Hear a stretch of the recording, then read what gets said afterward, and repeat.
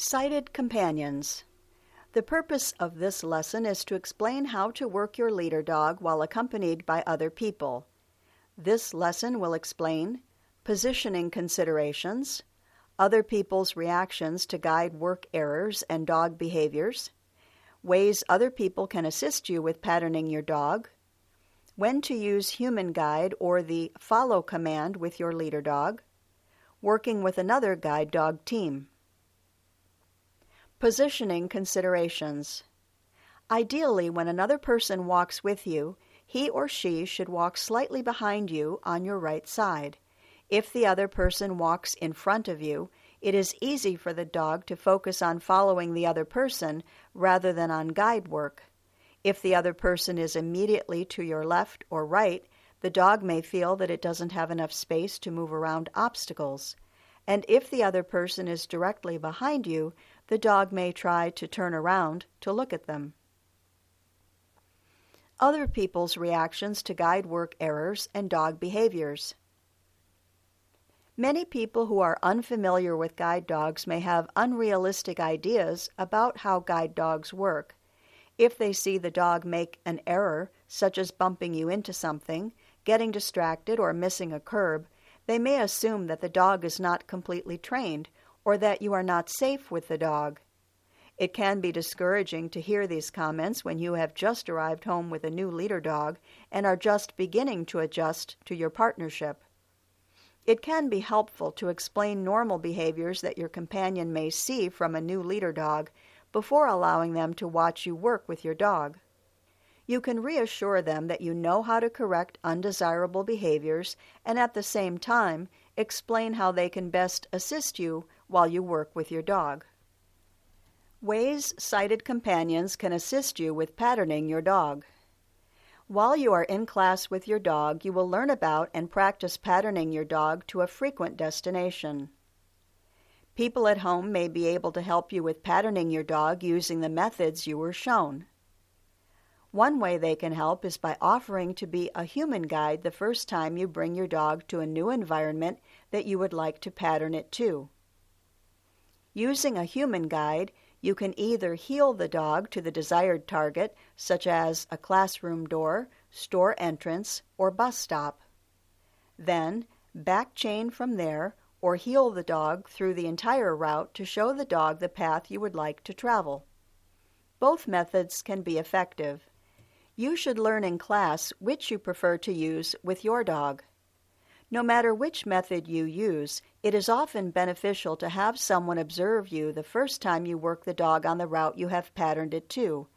An observer will be able to give you feedback, especially if it appears that you and the dog need a little more practice with the route before working it independently. When to use human guide or the follow command with your leader dog. There are some situations in which it is preferable to use a human guide or the follow command rather than working your dog in harness. One situation where you may want to use a human guide is when working in a complex, unfamiliar area with a non-standard layout, such as a county fair, an airport, or an open pedestrian area with no sidewalks.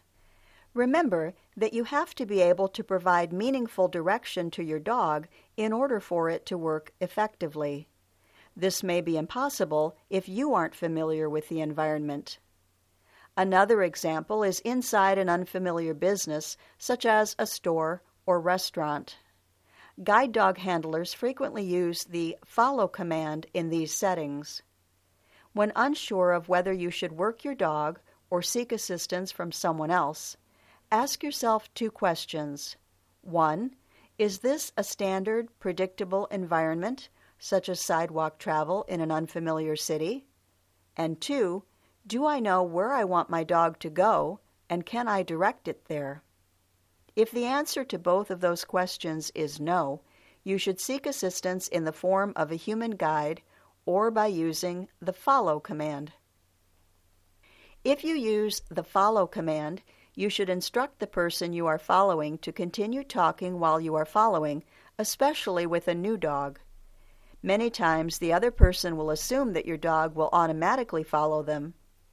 He or she may not understand that you can't be certain whether the dog is following or not unless they continue talking. It is also important to be consistent with your expectations of guide work.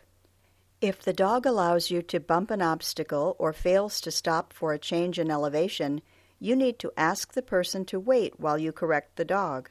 This can feel awkward, but consistent handling is important at all times to maintain good guide work. Working with another guide dog team. Working with another guide dog team is referred to as working in doubles. If this is something you will do when you return home, you should practice it while you're in class as well. When working doubles, it is recommended that you alternate which dog is in front. If one dog is always in front and the other always follows, the one following may become less focused on guide work and more focused on staying with the other dog. Working in single file will provide your dog adequate space to work around obstacles, allow safe line of travel, and avoid being distracted by your partner's dog. Maintaining some distance between each other will ensure each dog is able to work independently while handlers continue to communicate effectively. Generally, people switch leads at the down curb so that whichever team arrives at the curb first leaves last. Each handler is responsible for judging their own traffic at crossings and for being consistent about correcting and reworking any guide work errors.